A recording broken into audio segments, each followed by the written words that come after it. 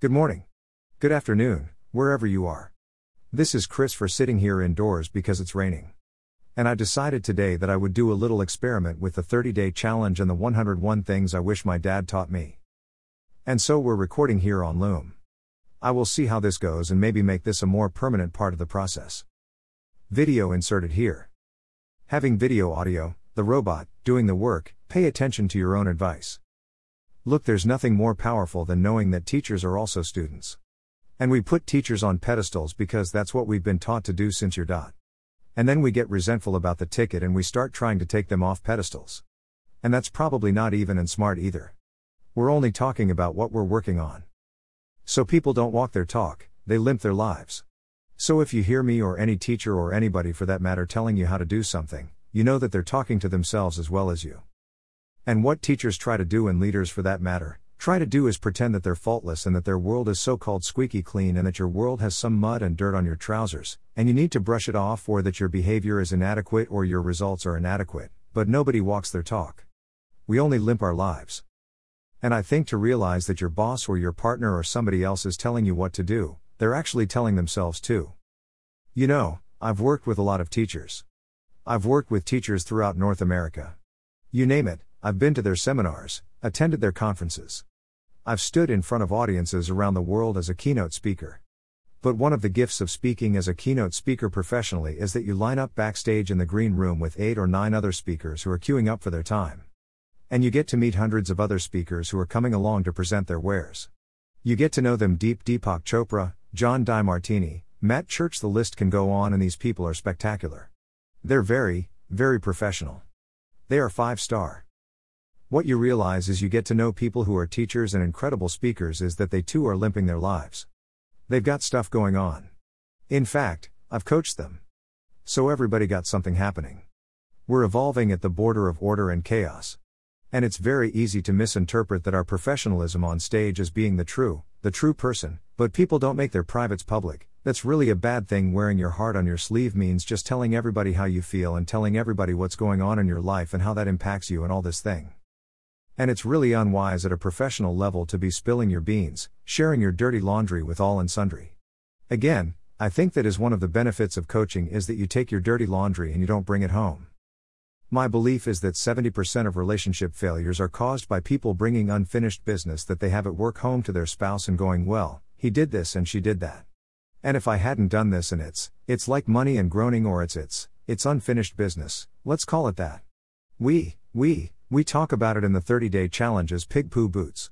And I use the example of a consulting project I had at a pig farm, where at the end of the working day, we had no choice but to take off these boots covered in pig st, take off wide overalls, take off caps that were to prevent our hair getting in the ham and amongst all the offal of the dead pigs, taking a shower, stripping off the clothes, throwing them in the laundry bin.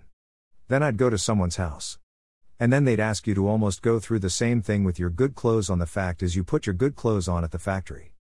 And there was still probably some scent. So we, in the intellectual world of working, don't necessarily witness the pig st on our shoes and the pig st on our overalls. And we have it in our hair, and we take a shower or bath after work, but it's still impregnated in our thoughts. And when we start sharing those, we're sharing the picture. We're sharing them with our kids. We're sharing them with our family. Now we don't have to be talking about work to spread the dirty laundry of work all over the house. What we can be doing is worrying about it. So unfinished business at work, pink poo boots, you take a shower in a pink factory. You know that you've washed off the piggy. And in a sense, the process of going through that helps you leave the factory at work and leave the consulting in the shop. And when we had, as I did, many dinners with some fabulous people at this business, the topic of the factory never came up because it was about pig st. Everybody was talking about the footy club or social events, although talking about environmental issues, and nobody was interested talk about pink st.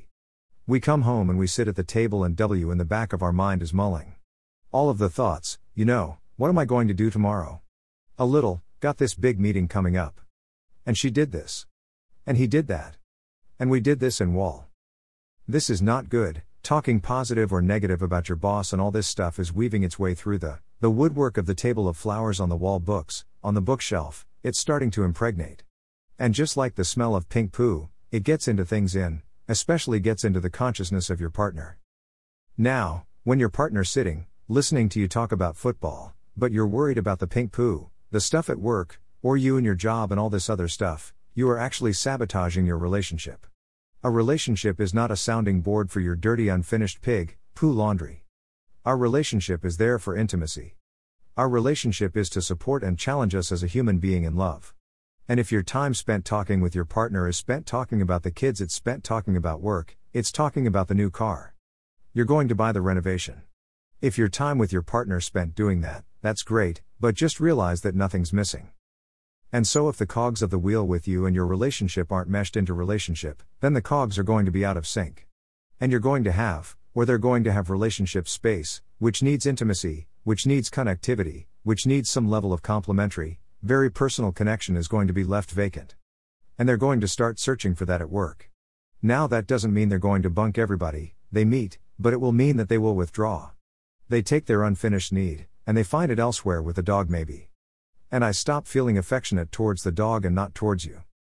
So quality control in a relationship and the book Sacred Lover talk about this quite a lot.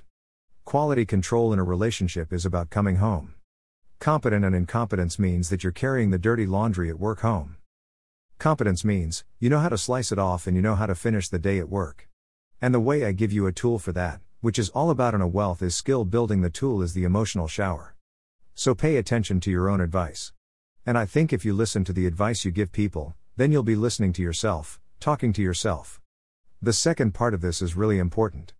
And the second part of this conversation, pay attention to your own advice. Your advice to yourself, and to others should be this in relation to advice: don't listen to advice you didn't ask for or wouldn't pay for. And I think it's really important for me. I have coaches. I have a sports coach. I have a physio, a physiology coach. I have a nutritional coach. I have people who coach me, financial coach. I hire coaches because I believe in them. It would be pretty ironic if I didn't. And I'm here as a coach, but there are people I wouldn't pay, even though they present themselves as life coaches or business coaches or financial coaches. I wouldn't pay them for advice. That's not diminishing them. It's not saying they're not good at their job. I just wouldn't pay for it. And therefore, when they offer it, I don't take it even for free. So my criteria is always, if I wouldn't pay for it, even if I'm getting it for free, I would say, would I pay for this? And if the answer is no, then I don't listen. Now I'm not necessarily going to say to that person, buzz off with your advice. I'm going to say, okay, gee, that's nice, which means I don't want to be rude, but I'm not going to take on board what they say. I think if I didn't ask for it and someone gives advice, it's them being narcissistic, downloading their beliefs onto another person. And the word comes up quite often in family. Life is should you shouldn't? You should. You should. And we think we're being friendly to another person giving them the shouldn't.